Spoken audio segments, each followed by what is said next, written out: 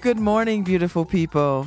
Friday. I haven't been here in like 2 Fridays. It's been a long time because I was sick the Friday before Thanksgiving, and then I wasn't here for that weekend. So, oh my Lord. Hey, everybody. It is Love Babz. Love Talk. I'm Babz Rawls-Ivy. Back in my chair. Oh, we got fancy new headphones. And there's a clock in here. Oh, hey, Lucy Gelman. All right, so my guest today is my soror sister, Markeshia Ricks. She was on before, so it's good that she's back on today. Hey, Markeshia. Hey. So, we're going to take apart Queen Sugar, but not take it apart in a bad way. Like, we just celebrated it because we all in the Queen Sugar high right now. Right. So, we binge-watched Ava DuVernay's Queen Sugar in parts, right? We, watched, 1 through, 8. Yeah, I think I binge watched those a few weekends before because I was behind. I'd only seen the very first episode, and then I was like, because OWN is biased against people who don't have cable, so I'm just bitter, but that's okay. And then we watched the last episodes, and we had a party in my room, in my bedroom. There's wine. There was wine and and food, wings, Archie Moore wings. Shout out to Archie Moore. Hey. And we had corn chips and guac, salsa. Oh, and it was a party. And good French whiskey. I didn't have any French whiskey, but that Malbec was bomb. Oh, yes. Yes, shout out to my boys over at the Wine Thief over on Whitney Avenue. We're going to mess around and get some sponsors. I know, right? Y'all hear me shouting y'all out? Because I go in there. That's Wine Thief University on Whitney Avenue. They do an amazing job of teaching about wine. Yes, they do. Everything I've learned so far, they've taught me. It's Friday, so there's the one downtown has a wine tasting. Yes. And I think the one in East or on where you go to has it as well. And I don't go to the one downtown because parking is so challenging. I do because I walk everywhere. Oh, see. So us car So there's holes, something for everybody. Yes. But I like Whitney Avenue because I could go in there and it feels like I'm in somebody's wine cellar. They also know you by name. They do know me. It's like I walk in there, it's like cheers. Hey girl, where you been? That's nice. It's nice to go to a place. What am I about to say? Where everybody knows your name. And I like that. I love that. So anyway, we watched Queen Sugar. Now, let me tell you my Queen Sugar connection. Jennifer Brazil, my friend Jennifer Brazil, who wrote the Black Girl Next Door book, which got critical acclaim in the New York Times and the LA Times, is my friend. Her sister is Natalie Brazil, who wrote Queen Sugar. Their mama is our sorority sister. Well, amen. Amen. The gravy. That's and wonderful. This is Natalie's story, as I understand it. It took her 10 years to write this book. I believe it. I hear that the book is very different from the television show, but if it's as nearly as complicated as the show is, I'm ready. I'm ready to read it. I plan to read the book in the interim while we wait for the new season. Okay. I can't make that promise because I've got so many other books in front. That. You see my nightstands. I've seen it. And my books. Mine is stacked up too. I should take a picture of it. I know. I have a lot of books that I have to get to. So anyway. So it took her 10 years. Took her 10 years to write this book. So that's my connection to Queen Sugar. And the fact that last summer before last, I spoke at the Blog Her conference in New York and met Ava DuVernay. Oh, I didn't know you had met her. Boop, boop, She's boop. amazing. She's definitely if I had a director girl crush, it's her. Oh, I have one. Goodness. And it is her. It's her. Although, I don't love her more than I love Julie Dash. Okay, so I confession, I have not seen Daughters of the Dust. We have to fix that. Yes, I have. And it's actually you have it? Okay, because it's actually back showing in limited release. If it comes anywhere near New Haven, like the Bow Tie, which is a cool place. Yeah. We should go. We should definitely do it. So for me, it's Ava DuVernay. Everything she does, and everything that other people do, I was like, you know what? If Ava had done that, it'd be this. I said the same. As much as I loved Moonlight, and we talked about that movie with Tom Breen on Deep Focus, I was like, you know, the women characters in that movie would have been fuller and richer if Ava DuVernay directed this movie. Yes. Well, let me tell you how I fell in love with Ava DuVernay. I saw two things that she did. The commercial for the fashion designer, right, with Gabrielle Union, and then a whole cast of women, and Alfre Woodard as her mother. Yeah.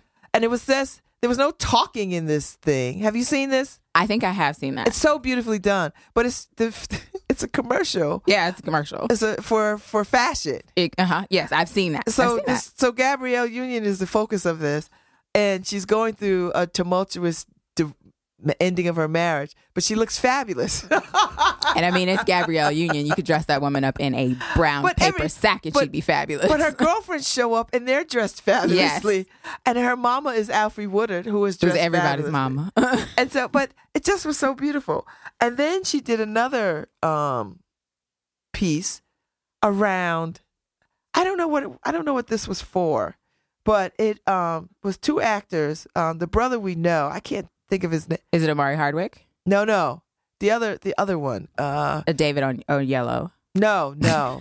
Babz. I know. I can't help you. I know you can't. I have to look it up, and I have my smartphone. I'll look it up. But anyway, it's a proposal, a wedding proposal that I think it's a music video. Maybe I have. I feel like I maybe have seen this too. So anyway, the guy brings her to their house, wherever they live, and he proposes, and they go in the house, and all their friends and family are there, and it turns into a party. And it's just so beautifully done. So you see all these fabulous people at this really fabulous, but that's how I fell in love with her, with those two short pieces. And then of course, you know, I fell in love with her because of the movie Middle of Nowhere. Yeah. That movie, I was like, this is the most incredible thing I've ever seen. Like, it was just so well done. And it kind of, you know, it looked at that whole issue of a woman who's waiting for a man to get out of prison. And it just, and her, you know, trying to move on with her life in certain ways and moving, like, not necessarily, but being stuck in place because she's trying to, you know, maintain ties to this person who is incarcerated. And this is so many women's stories, but the layered nature of the way that she changed, like the way she tells these stories, it makes people multi-dimensional instead of like kind of, this is a thing that you're watching that you can't, or that it's just kind of this fantasy of something that you can't relate to. I thought Middle of Nowhere was beautiful. I hated the story. Did you hate the story? I did hate the story because I was like, girl, go get your life. Don't wait. Like, don't throw away your medical school for waiting for him. And then this other brother shows up and he's like, I was like, it's like, no, come on. What really? But it was a beautiful movie. I was about to say, spoiler alerts. Like, what was really like very interesting to me is when, you know, she discovered that even in his incarceration that he'd been unfaithful to her. I was like, girl, why? I was like, so it was just a beautifully layered movie. So after that, I'm like, I'm on the bandwagon, team Ava. Like, everything she does, I'm bigging up. I was thinking about movies I'd like her to redo. Like, could you imagine what she would have done with Waiting to Exhale? Oh, my goodness. And I'm not trying to diss Forest Whitaker, because I love Forest Whitaker. Yeah. But there's something to be said for women telling women's stories. Yeah. And that resonates in Queen Sugar because she uses women directors of all stripes, all races, to tell these stories. And I would have liked, I think, remember when we saw Waiting to Exhale, we never seen that many beautiful black women. And I remember saying to people, and everybody said this, look at all those beautiful black women. Like, we've never seen that on screen before. Like, all of us just on screen. But they weren't lit well. They weren't. I never really thought about that because actually, to that point, I thought well. That for a modern movie, that was the best that I've seen. Yes. So yeah, like compared to what we have now, what we can achieve in HD is Yeah.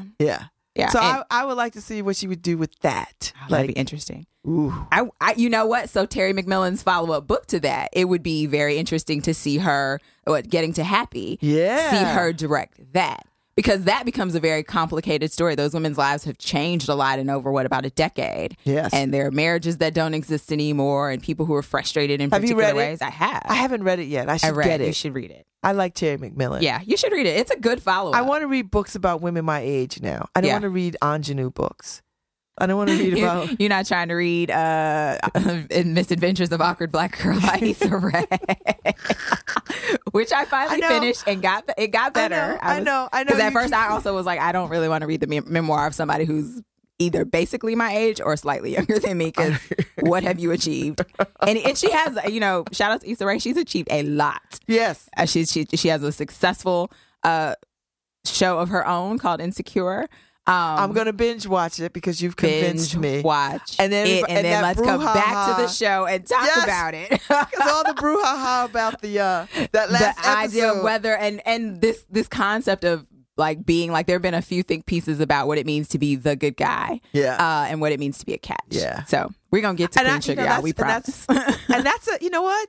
And that's a my age kind of conversation, because that's still a reality for me, because I'm still young enough where I'm still thinking about what's a good catch. And you're also still dating. Yes, I am. Well, trying. Loosely. We all trying. Loosely.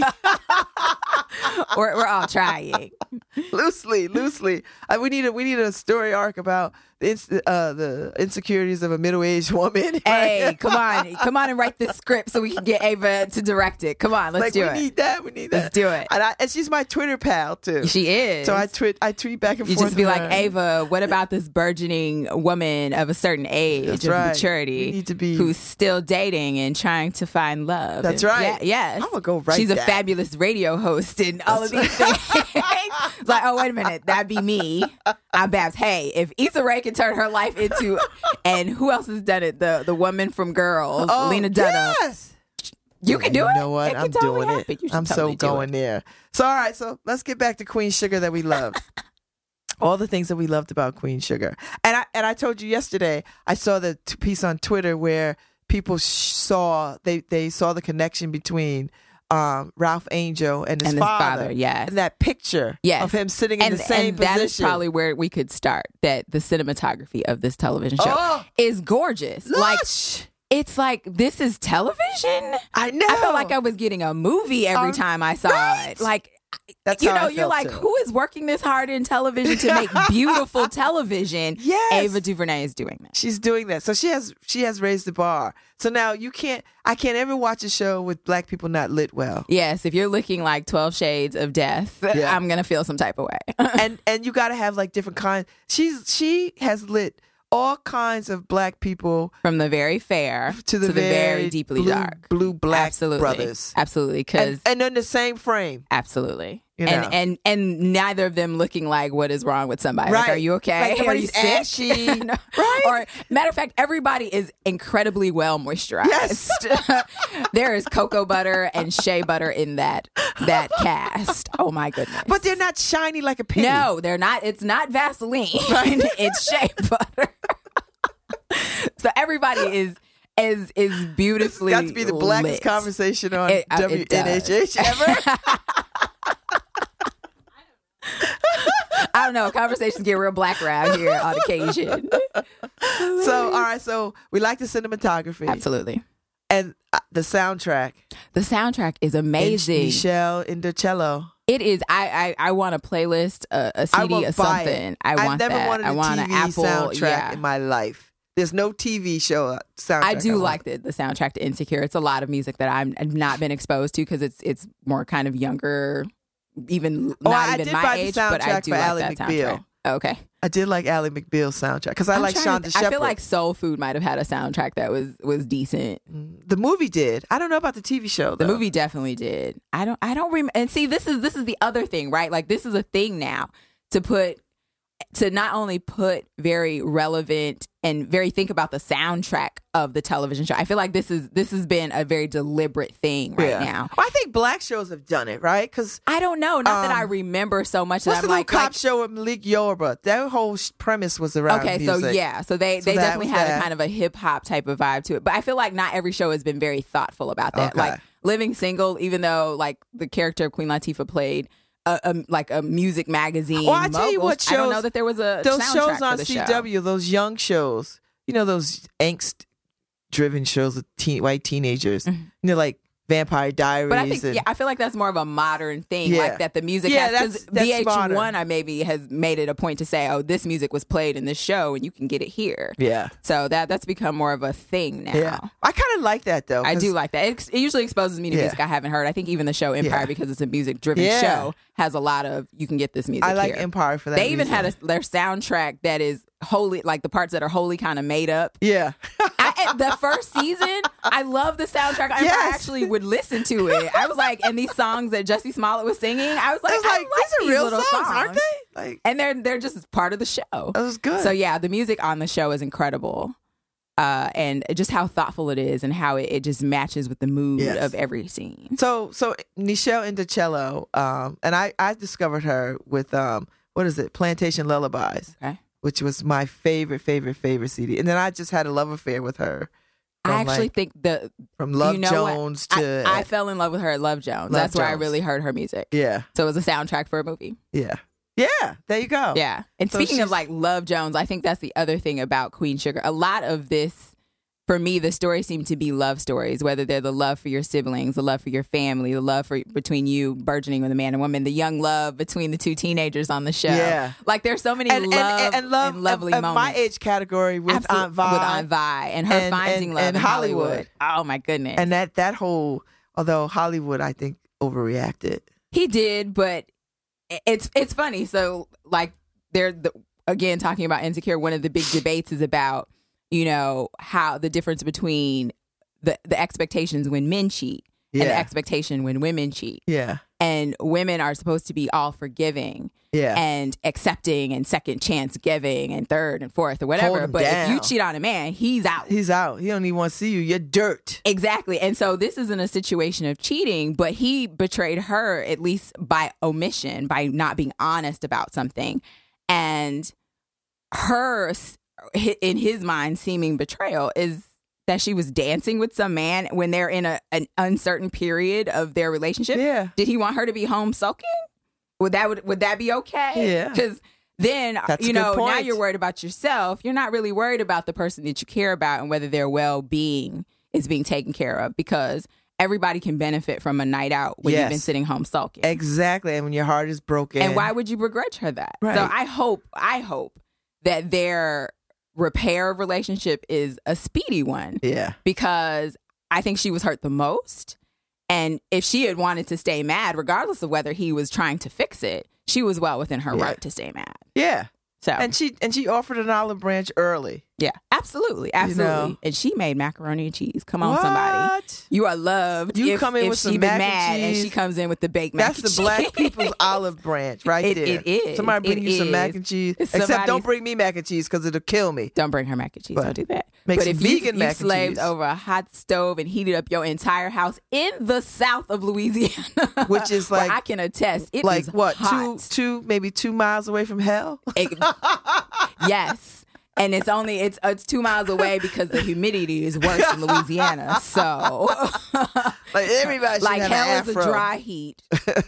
New Orleans is something else. Yes. I love New Orleans. Shout out to Nola. Listen, New Orleans is one of my second favorite cities. You gotta say it right, Babz. New Orleans is my second favorite city behind Paris. And see, I've never been to Paris, so New Orleans is my favorite city. I love New Orleans. I love that city. New Orleans. And it's funny, we were talking about kind of all of the kind of magical, mystical that is, and really the voodoo culture, right?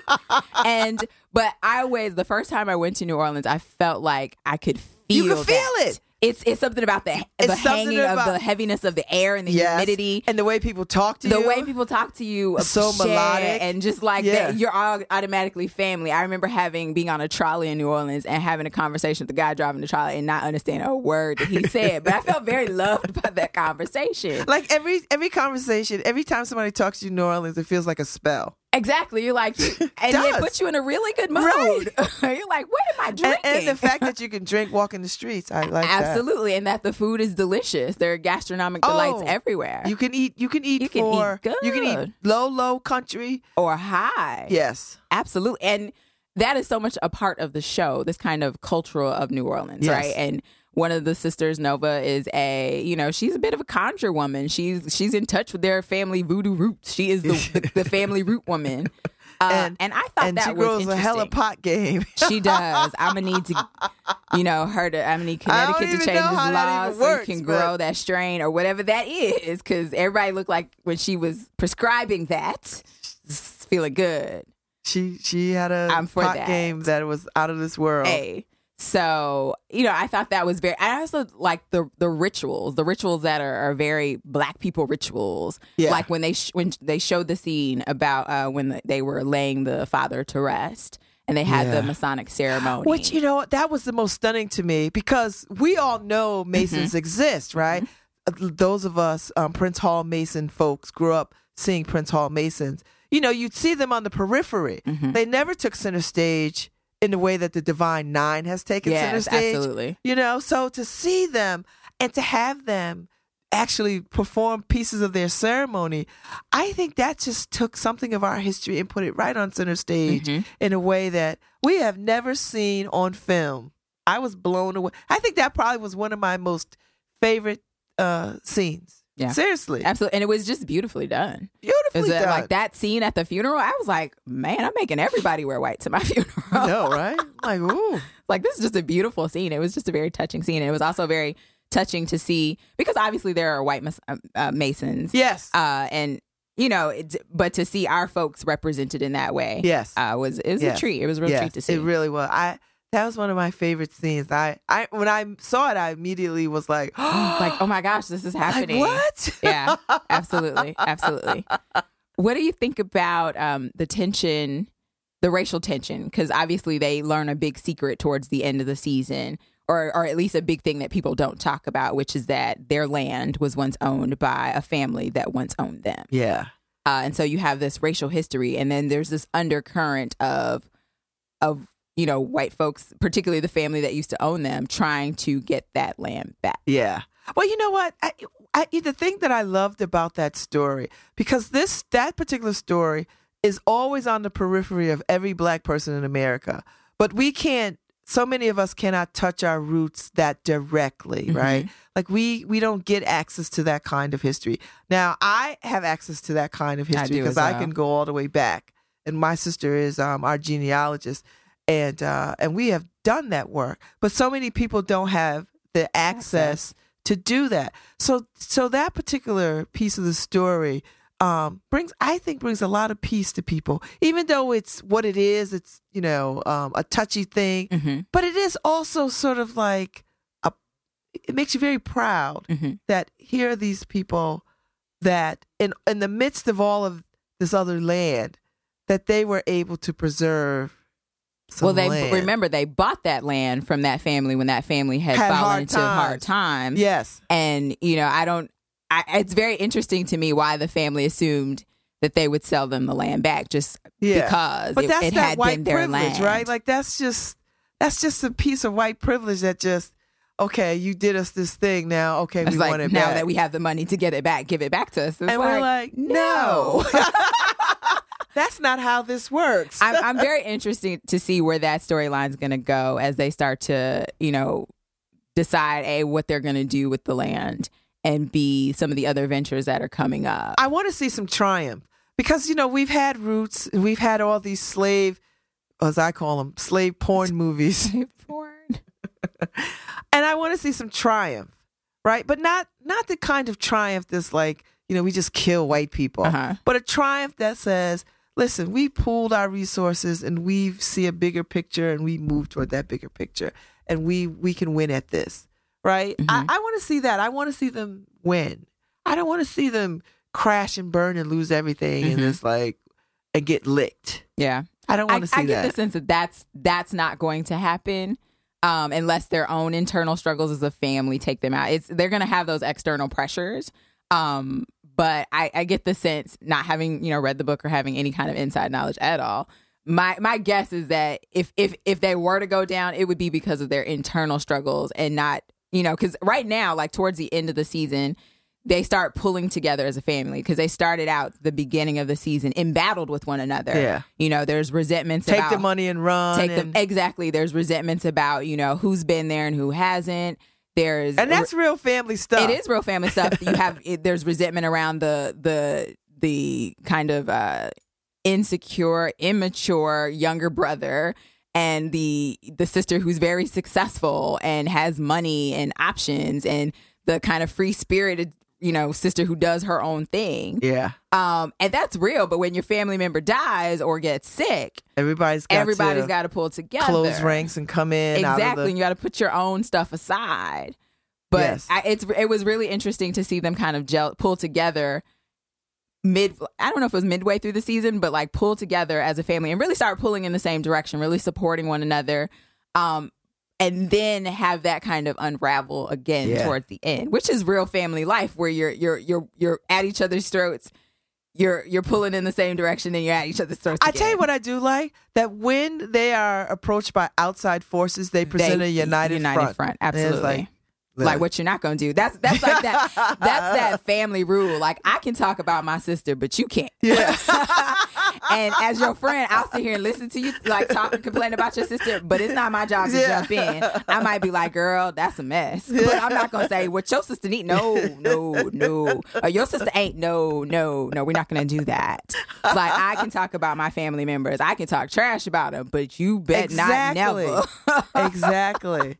Hey, so if y'all just tuned in, it's about 10:30 or so, and this is Love Babz Love Talk, and you're listening to us on 103.5 WNHH, and it's live streaming on the New Haven Independent, so y'all got computers at work, you can tune in.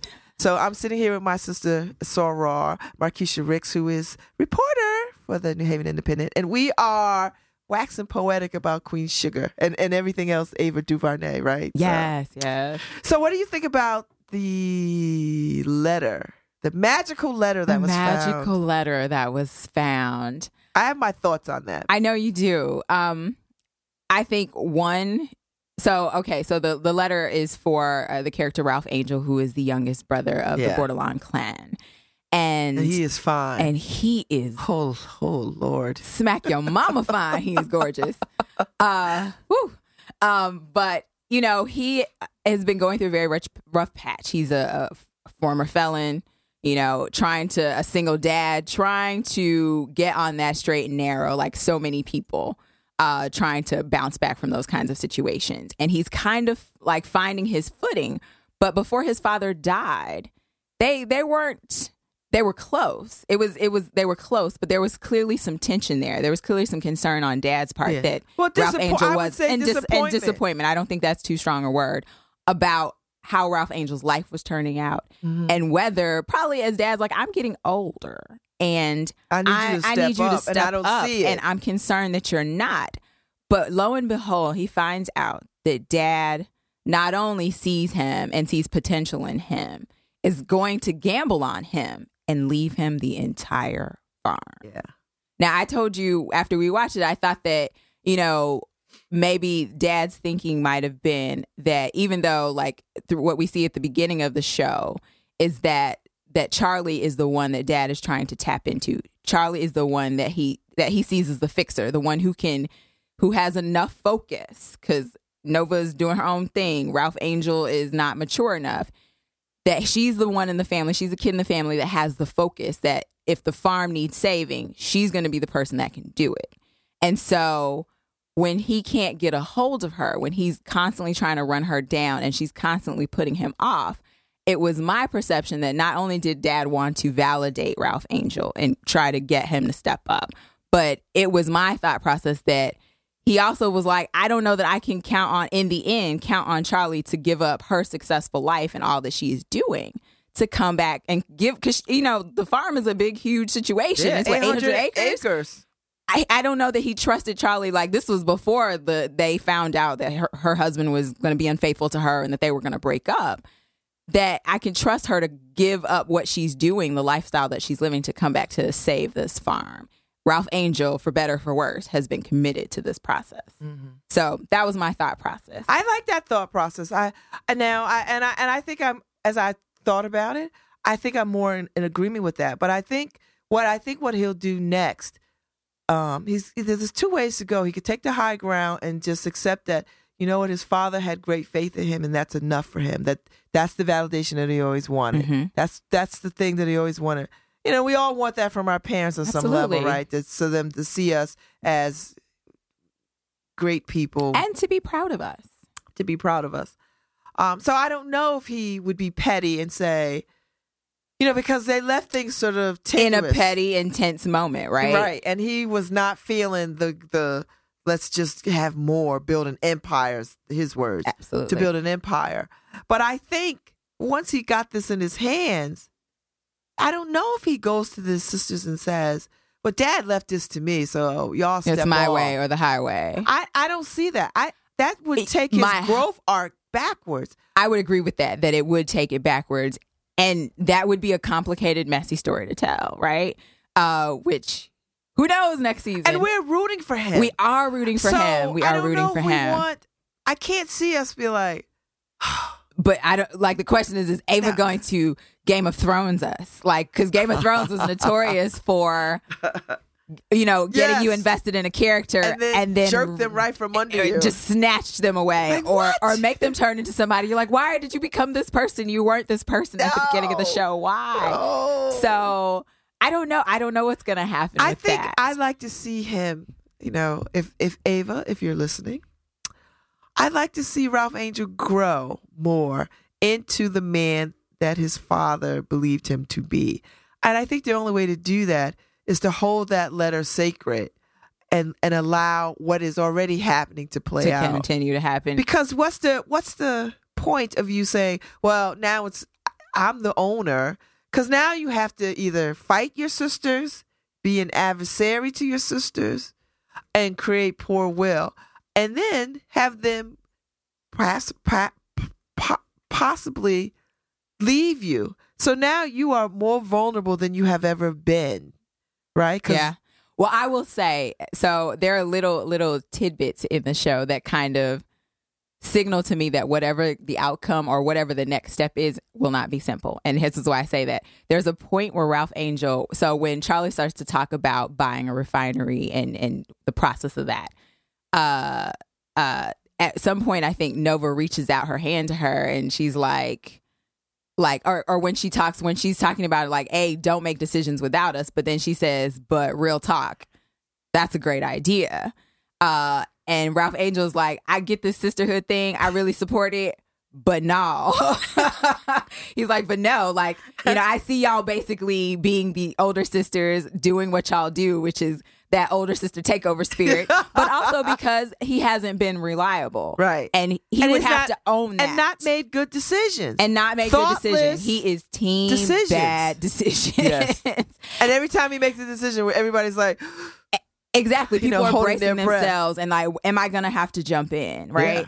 And also, like, if going forward, so there's a trust issue from the sisters' angle with Ralph Angel, and he has a trust issue with them because he doesn't think that they allow him, and it's that classic like older sibling dynamic that they don't allow him to do anything. Exactly. And historically, younger black brothers are the princes and are taken care of. They are kept, absolutely. We don't demand anything of them. Absolutely, but I think what the letter, even if he doesn't use it as, you know, something to wield, yeah. I think it might necessarily like step up his where he sits at in the family arc, right? Yeah. And because Charlie does have this habit as a character of being very type A, being very, I'll let y'all know when I get it all figured out. Right. And when you're in a process that includes other people, even though you know that when you do it your way, it's at least going to get done. Yeah. And that you might not be able to control the outcome. But it's like when other people are involved in the decision making, you have to involve them. Or they're going to resent you if you don't. You see how she operates managing her husband, who has a manager. Oh, my gosh. Right? And she told the manager, listen, I got this. And everybody else since then, like when it comes to him, I run this. I'm the approval. I was like, whoa. Yeah, that was a very strong statement. But also we saw like a very manipulative side instead of Charlie on behalf of her husband. we saw her manipulating him. Yeah. Which, you know, Charlie is the character that I actually have the most difficulty with liking. I like her a lot. There are times that I like her. In the beginning, I did not. I felt like she was that person that's like, I'm successful. I have money. Y'all listen to me because look at my life. And you don't do that. And that scene where Nova's my favorite person. Nova's my least favorite. She's my favorite only because I don't like that married man story. I don't like the married man story, but I can't stand it's the acknowledgement that the married man story exists. Yes. That there are people living in those situations. Yes, that's true. That is very true. And that she's... But I don't like her that much. I love her. She's my favorite. I love her in the sense that I love what she brings because I get it. Because I see some of that bohemian stuff in myself. So I get it. But overall, she's not my favorite. She's my favorite character. She's a journalist. and she grows weed. Like, could she be more perfect? Could she be my life? Other than the married man thing. Married men, stay away from me. Thanks. You're welcome. See, Charlie's my girl, right? Because I think I'm more... I don't like Charlie. I think she's Charlie very than hot. I am Nova. You're Charlie because you want Remy. And don't we all? Let the truth be told. Don't we all? Truth be told. Oh my gosh, the love story that's of unfolding between Remy. You know, Dondre Whitfield is my That's man. your homeboy. That's my Twitter pal, and he responds to me on Twitter. Hey, Dondre. Hey, sir. Love you. I'm not your pal, but I'm a fan, sir, for sure. But Remy, he is a gentleman who has had some hard things happen in his life. He is committed to this farming process in the land. He has given, he's giving of himself to the Borderline family. He was close friends with their father. And he seems to be, with her consent, because she seems to be reciprocating, falling in love with Charlie. And their story is so magnetizing. But when this manipulative behavior that we just talked about that kind of exhibits itself in Charlie, to the, slight detriment of their budding relationship, it's very fascinating to me because this is a man who is very, like, what he definitely is out of all his heartbreak is very secure in who he is. But the other part of that, very well knowing of his worth. But the other part of that, Markeshia, is that I think his expectation is too great for the situation. You think so? Yes, because she's not divorced. And she has not been separated from her husband. This has been a short period of time. Oh, absolutely. And so to think that she could just go from that and to happily ever after is really fantasy. I don't think he's asking for happily ever after. I think he's asking are you trying to be in your relationship with your husband? Like, this is almost the opposite scenario of the married man scenario, which is like, I don't think he can ask that because it's too soon. Then I don't think, then if it's too soon, then why are they even pursuing this? Well, because I think it's something to do and it's comfortable. It's comforting. And I think that's fine, but you also have this... Because his wife is dead, and his wife been dead for quite some time. Absolutely. So he's already done the work of healing and making peace with that. Absolutely. She's not even divorced yet. But papers have not been filed. This is my problem with that, Bab. That's not his fault. She could totally say, well, I'm not divorced yet. No. I'm not ready. That's true, but she's walking willingly into this while also entering into this manipulative era with her husband to get him to do her bidding. I think he needs to sort of, and I think he did the right thing by saying no. Absolutely. Saying no, I'm not going to wait for you. Like, I'm not going to be here when you go and do your... Basically, he's saying, I'm not going to be your side chick. Right. Which I think is great. And I don't think that's too much to ask. No, I think that was the right thing to do because I think he would have gotten his heart broken. Absolutely. Because I don't think she's there yet. I don't think she's there. She's not. But Remy, I'm Team Remy for sure. I think we could both agree on being Team Remy. Girl, unless he presents as some kind of... He would have to do something real crazy. Well, if he shows up as some crazy... like something in his past. Or if he does something where he's like all of a sudden dating a new woman and that would be messy. Yeah. That would be messy. Ugh. That'd be messy. But I don't think that'll be his deal. I don't think so either. His character doesn't seem to be the type of person to do revenge things. Now, when we talk about Insecure, there'll be much to talk about. But he doesn't seem... He seems very mature is I think what I get from him. Yes, but that's what I mean. He seems the most sound guy. Exactly. And Hollywood seemed that way until this drama around. Yeah. But I think the Hollywood character is classic in what you said earlier. That men are unforgiving to women. Unforgiving. Because you can't slip up. Because all he saw was her dancing. And he saw what he wanted to see about that what it dancing, was. the moment touch of the man's hand on Vi's thigh or whatever. And if, I don't know, if you've been ever in a good sweaty juke joint situation in New Orleans, it's gonna be some bumping and grinding. Well, that's what it is, and it's not personal. That's what it is. And I thought not he was be looking to take that person home at the end. I of the think evening. he was grossly unfair. He was grossly unfair, wildly overreacted instead of basically putting himself in Vi's position when his wife showed up to the cookout. At the cookout and showed out. Talking about, why you leave me? Yeah. Why? And like, I'm still his wife. Exactly. And she's like, explain to me. Like, excuse me now? Say what? And he was like, well, let me explain. But he didn't give her opportunity. He did not. What he asked for, he wasn't willing to let her do. Exactly. And that made me sad because I really like the Hollywood character. He sounds like he'd been very instrumental in a lot of healing for Aunt Vi. Yeah. And he'd also been very instrumental in being a support, particularly for Ralph Angel, who, doesn't have a lot of outside male of his father friends. Any male friends, right? Solid like he doesn't have any. Not aside from those clowns at the place where he worked, that just drew him into some foolishness that were going to end him back up in jail. And Aunt Vi was cool with moving that stuff out that shed. Like that was, but that's that classic. But that's I'ma big save mama, your behind. Absolutely, black woman, super black mom to the rescue. Exactly. That reaches back to the black son that's in trouble and the mama who works for the like sheriff, native son or something. Just native son all over again. I hate that. Can I just tell you how much I hate that story? I hated Oprah doing it. I still hate it. Still hate it. And people like it's a classic. I was like, I hate that story. I don't care. I hate that. And I hate Othello too for the same reasons. Just like there's an unreasonableness. There's an unreasonableness here that I did not abide. It's right. not okay. It's not okay. So one more budding love story is Ralph Angel, and what is his baby's mother's name?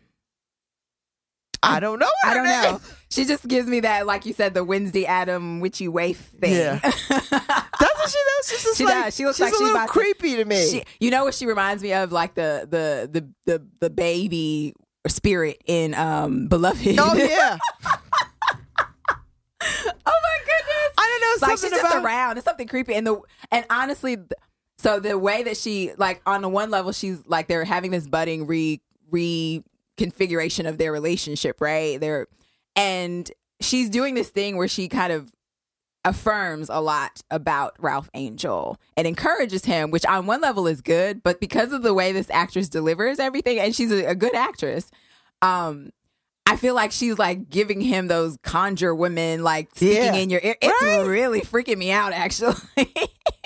So she's doing that marvelously. So I don't know where that, like, it for me opens up the opportunity for her to either be a real positive force in his life, or for whatever like turmoil that she created in his life before, for that to come back. She's Darla. Oh, that is her name. It is Darla. And the way that Ralph Angel says Darla. Yeah. It's with that drawl that you're like, sir, where did this accent come from? What? I do appreciate, even though Ralph Angel's the only one that I feel like that has an affectation of an accent, of a Southern accent. Everybody else kind of talks normal. Yeah. Nova has a bit of an accent.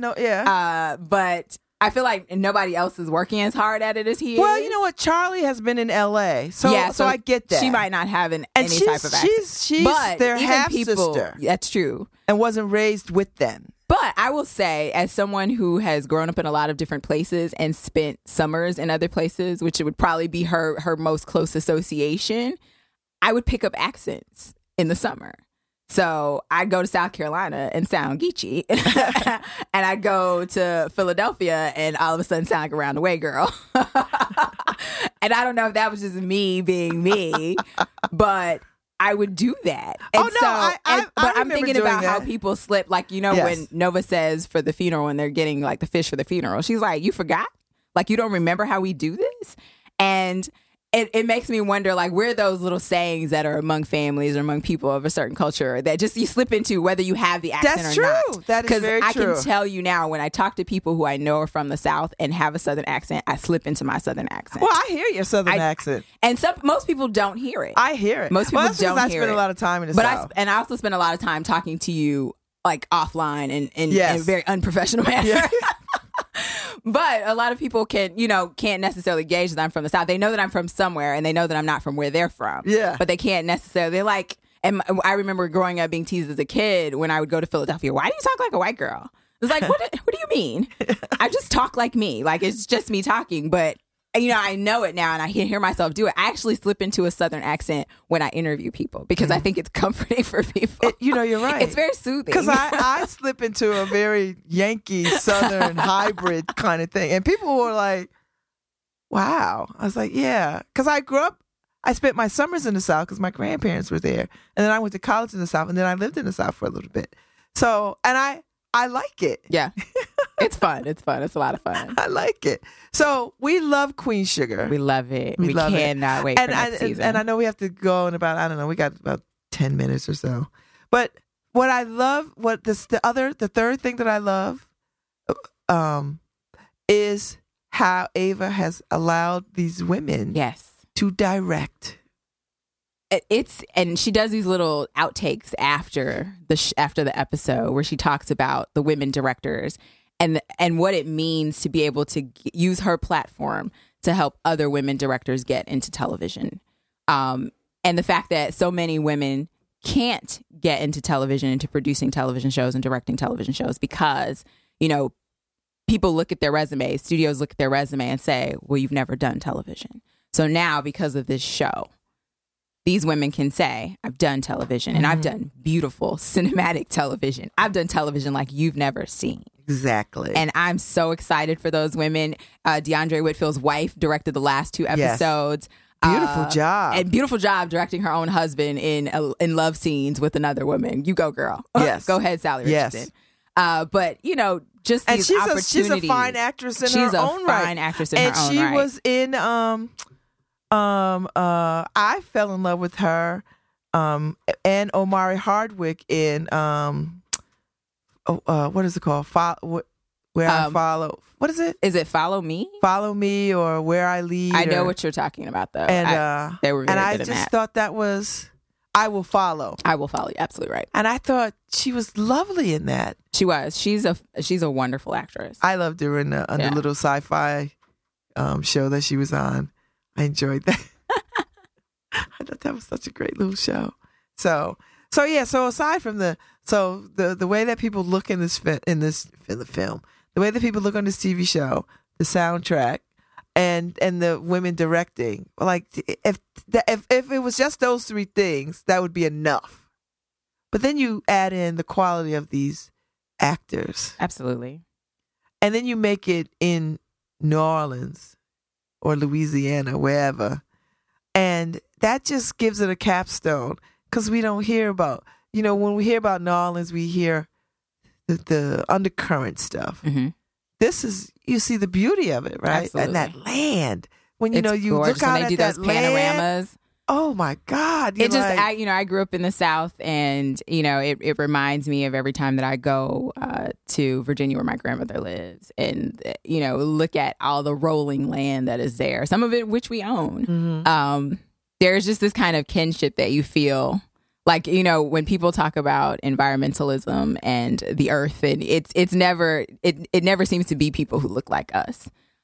When those of us who have connections to the South that way, who grew up running around barefoot outside. Yeah. Yep. And aren't ashamed of it. I remember somebody trying to shame me for that once that I said, of course I walk around outside with no shoes on. What are you talking about? And they're like, oh, you must be from the country. Damn right. Yeah. We're damn from right. the country. And proud. And yes. proud. And, that to see those Southern stories and to see Black folks situated prominently front and center in those stories means a lot to me as someone raised in the South. I just love... It's been a long time since I loved the show this much. And I love Aunt Vi's house. Oh my gosh, her house is because that would be the house I would live in. So I don't like the colors I already have in my house. What I actually I love about Aunt Vi's house, but I also love its proximity to what was the father's house and now is Ralph Angel's house. That's how my family lives in Virginia and North Carolina. And even my family in South Carolina, they all live in, a lot of them live in the same neighborhood. So I remember walking to people's house, yelling out the back porch to somebody across the way. And because it's so quiet, they heard me. Yeah. So, all of those things resonate with me very, very strongly. And I'm very excited to see what's going to happen next season. Well, I'm so glad that you got to come today and talk about this. Me too. So, I was so scared. I was like, I'm going to bed so late, but I got to get up in the morning because we got to talk about Queen Sugar. So this is good. And I think this is probably going to be one of the best talks on Queen Sugar, if I must say so myself. Hey, we're not biased or anything. So we're going to talk again about Insecure. I swear I'm a binge watch it. Insecure. And I'm going to do it quickly so that it stays relevant. Yeah.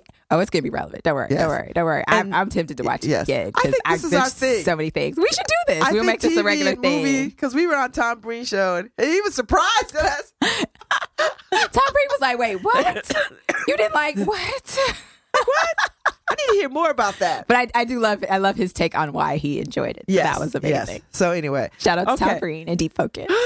Yes. Thank you, Lucy Gelman, for being producer extraordinaire. And what's your name? Hey, Harry. Hey, Harry. Harry's going to be the new producer at some point. So we're going to go out with I'm still digging Johnny King's sister, Evelyn Champagne King's song. Still my Friday jam until I find something else. But right now, you might have to get something from the soundtrack. Girl, let me find something. I want to dance, so it's Friday. Thank y'all. I'll be back next week. All right. I want to dance all night, Monday morning, and I'm sick of this job already. When Tuesday gets here, I'm already hoping for the hump day. Wednesday night, calling my girls, making sure our plans are still tight.